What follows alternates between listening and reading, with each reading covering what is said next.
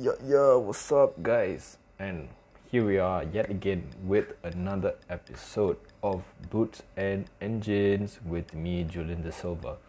So, guys, as I was talking about the previous episode, it was on Sheffield United's disallowed goal. But now, here we are for the best one yet. I mean, for me, yeah. I mean, yes, sucks to be the fan of the club that I'm going to be talking about, and I feel sorry for all my friends out there. I mean, not sorry, but yeah, it is what it is. But Arsenal's double trouble. Whoa, what a start, guys! What a start! Who would have thought this would happen? I sound so excited, but I feel so sad for them. But at the same time, it's like, eh, yeah, like whatever. But all right. But straight to the point, guys. Yes, Arsenal played Man City on the first day as well, right after the game of Sheffield United against Aston Villa. Now, obviously, the game ended 3-0 as we knew about it. And, I mean, let's going into the game.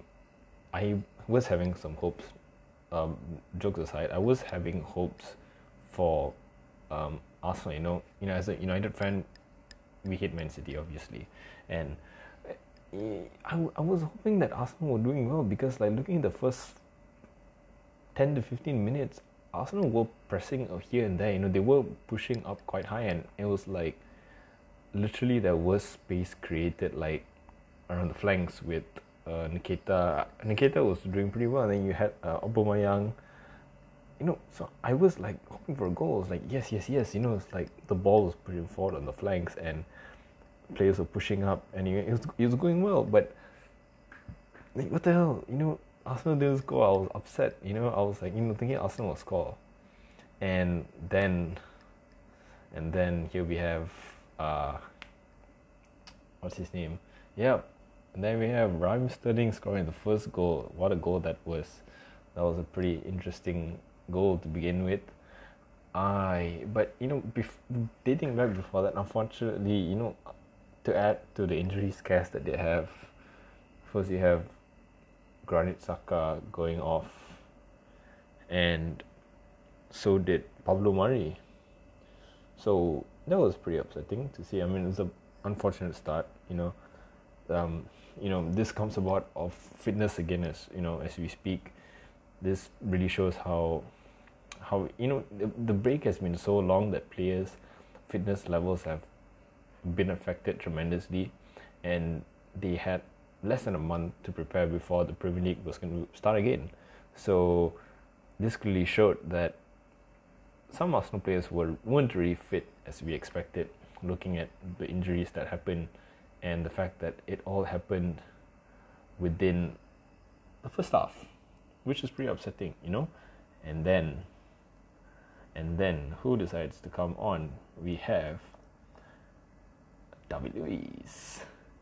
So, yeah, David Luiz comes on, and yeah, David Luiz does David Luiz, and obviously he came on, and I don't know where to start, but I always thought, oh, cool, David Luiz comes on, but as we all know, David Luiz hasn't been performing at his best lately, and there he goes with his slide tacklings and his infamous loss of the ball, and how he gave away the ball so easily and conceded the goals, so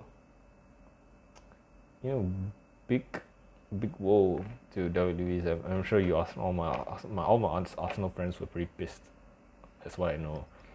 It is pretty frustrating. I mean, the fact that David Luiz never learned from his past. We've seen him do this many times. We all know, he's played in Chelsea and PSG. We've seen how this guy plays, and now I understand why Chelsea was happy he left, and he was without a doubt desperate for a club, and Arsenal picked him up straight away because they were looking for a defender, as well as they also have problems with Mustafi. I mean, where do we start with Mustafi? But yeah, he just didn't he he just added to their problems, and he ended up getting sent off. So that was so fucked up, to be honest. Like, you're put on to do a duty. You're not meant to make things worse. Like the fact that he put out, and David Luiz is a pretty rough player. Let's not forget he is a rough player. So the fact that he put out a tackle like that and got himself a red card, and Man City ended up winning 3-0. So what the hell? I was really hoping that Arsenal would win, but no. But and then we look at the second half. I mean, let's not forget Man City are a pretty strong team. They are really strong no matter who you put in. You don't, and now let's be real. Now they don't even need Aguero to have a solid striker, because Gabriel Jesus is on fire. Like, he performs really well. Let's not deny that. He's been starting a lot of the games, and surprisingly, Aguero has been on the bench. Well, that's unfortunate for all FPL users, including me, because we have so much faith in Sergio Kun Aguero, but he fails to start, and Pep Guardiola never fixes the same side for every single game. Let's face it, he does not. I mean, let's be honest. Pep Guardiola doesn't favor any players personally or as an individual, because he really changes them around. You see, in the game against Arsenal, he had Bernardo Silva, he had Gabriel Jesus, he had Kevin De Bruyne, he had who else? Yep, he had Benjamin Mendy, and then he had Eric Garcia. Yep. Oh, that was also another unfortunate news about him. That was a bad collision. So he had all these players on, but the Burnley game, Aguero came on. I mean, Aguero started instead, and Kevin De Bruyne didn't start as well. So you see, he rotates all those good players. He doesn't fix them on. So it's also really hard to tell who's gonna play. But despite that, they still perform so well, and that's the beauty of Man City. That's why, as much as I dislike the club, it is a joy to watch them play, as well as how they tormented and destroyed Arsenal into pieces, which was quite unfortunate to see. But that's football and that's life. And looking deeper and towards the second half of the game, heading towards the last 10 minutes, Ederson decides to go full-on charge on his own defender and knock him out cold, like some UFC fighting match. So that was quite a hit. I mean, looking how his knee, was it his arm? Yeah, it just knocked him cold and he just fell flat. I was like, whoa, that was scary. I mean, some of you, if you guys remember, he did the something similar to Sadio Mane and knocked him out as well. So that was unfortunate. But good news is that Eric Garcia, I think he has been discharged from hospital, if I'm not mistaken. So he's doing better. So that's good news to hear. But unfortunately for Arsenal, their injury woes doesn't seem not it doesn't seem to be getting any better. So looking at the Brighton game, which Arsenal lost again, another game unfortunately, and they practically lost one of their best players due to injury, and who other than that was Bernd Leno. And it was a pretty scary injury though. I mean, the fact that after Neil Maupay had knocked him, he was screaming. He was actually screaming, like you could hear him, he was so loud. It was like, wow, what the hell is going on, And it seemed to be a serious looking knee injury, and he wasn't, I mean, obviously players would go and apologize for making the mistake they had done if a player had done a mistake, and sometimes people make up, but obviously Leno was thoroughly pissed. If some of you watched the game and you saw him being brought off the stretcher, he was aggressively pointing and shouting out at Neil Maupay for accusing him of purposely knocking him down. So that's the big controversy, because even now Graham Potter, the Brighton boss, has got involved in this, and he's defending the defense fighter over Bernd Leno injury. So who's the fighter now? Well, what's going on? And Arsenal players weren't happy about it, and the fact that Neil Maupay ended up scoring in the 90th minute, practically the last kick of the game, was added more controversial to it, as you know, the fact that Neil Maupay personally said that Arsenal players deserved it because they weren't acting maturely and they were not behaving themselves. So he said, kudos to you guys, you deserve this loss. He talked about how he stated after the match that how Arsenal players needed to learn humility, and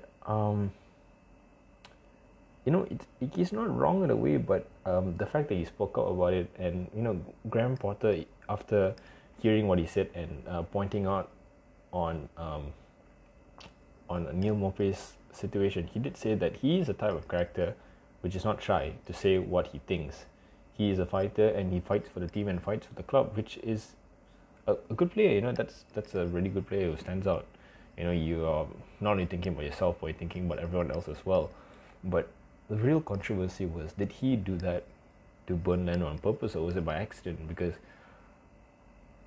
clearly everyone else is saying that he did it on purpose, but obviously Brighton people or other fans would have been saying that it's possibly just a mistake, but we wouldn't know. And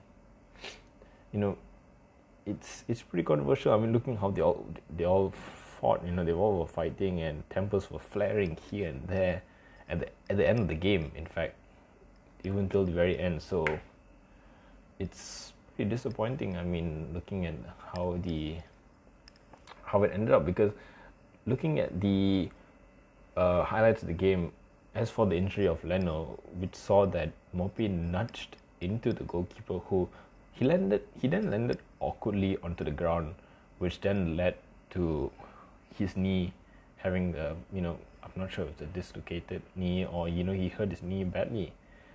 And even Potter said things like this happen. It's an incident that is unfortunate and can happen on the football pitch anytime. It's an incautious coming together, things like this do happen. But the fact that he kept on blaming Neil Maupay, I was a bit confused. But let's see how this thing gets sorted out. But either way, Arsenal 2 games back to back lose in the first week. What's happening to them?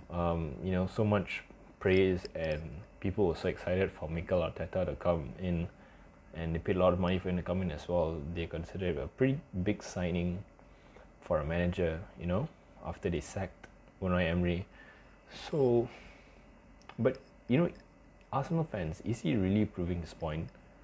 Is Mikel Arteta actually the right man? I mean, everyone really wanted to come back and was happy because, as everyone says, it's most suitable for a club legend to come back and coach the club because they know what's best for the club and they know the club inside out. Same goes with how United ended up with Ole Gunnar Solskjaer and Chelsea ended up with Frank Lampard. I mean, the reasonings would have been different, but the mentality of that, of that thought is there, So, but does that apply to Mikel Arteta as well? I mean, he did spend 5 years or so at the club, 5 or 6 years, if I'm not mistaken. But looking at the fact that they are losing again and they're losing, and they're getting off track in a way. Like, what's going to happen? What is their recovery mode? What is their plan B? What does Mikel Arteta have in mind? I mean, they are looking pretty active in the transfer market as well, looking at the number of rumours that the players they're willing to sign and considering, and some of the loans which they are looking to make permanent, especially with Dani Cabello and Pablo Mari. So that'll be pretty good signings if it does come true, because, for instance, Pablo Mari is a pretty good defender, seeing him in some of the games playing. And not to forget Cedric Suarez. Yeah, they signed him on loan and he hasn't played a single game due to his injuries. So wow, that was that's pretty unusual. I've never seen anything like that. So I do hope he actually gets to play a game before the season even ends. But talking about Dani Cabello, he's a good, I mean, yes, we all know he came from Real Madrid and he is a pretty talented player as well. He did do pretty well in the Man City game, actually, I would say, watching how he would pen bust players, and his dribbling is good, and he has good passing as well. Let's not forget that. and I think he would be a pretty prominent role to the Arsenal squad. I mean, he seems to me a bit of he gives me a bit of a Aaron Ramsey vibe. I mean, we all saw how Aaron Ramsey used to play. He used to give those through passes, those good balls. He was that good central midfielder that Arsenal had, and unfortunately sold off to Juventus, which he is not doing pretty well, sadly, over there. But yeah, it will be good to see. I mean, hoping to see what Arsenal will be looking to do in the coming weeks or so, and how they're gonna revamp the whole squad, or how they're gonna change their playing style as well. So that's gonna be an interesting fact to see what Arsenal. I mean, Arsenal had their ups and downs, so did Man United, but I didn't expect Arsenal to go down like this. That's not Arsenal. That's not the Arsenal I know, or the Arsenal that some of my friends knew, and some of the the team that I grew up watching. I mean, we also Arsenal how they were back then. So it's sad to see how things have come under the circumstances. But as we all hope and wish for the best for the club, and definitely it's going to be a lot of activity in the transfer window, so that's going to be another exciting thing to look out for. So definitely worth staying tuned for that. So that's practically all I'm going to be highlighting today. I hope it was an interesting episode as well, and looking at the Premier League, having a few games left, it's definitely worthwhile seeing how this team is going to perform along the way.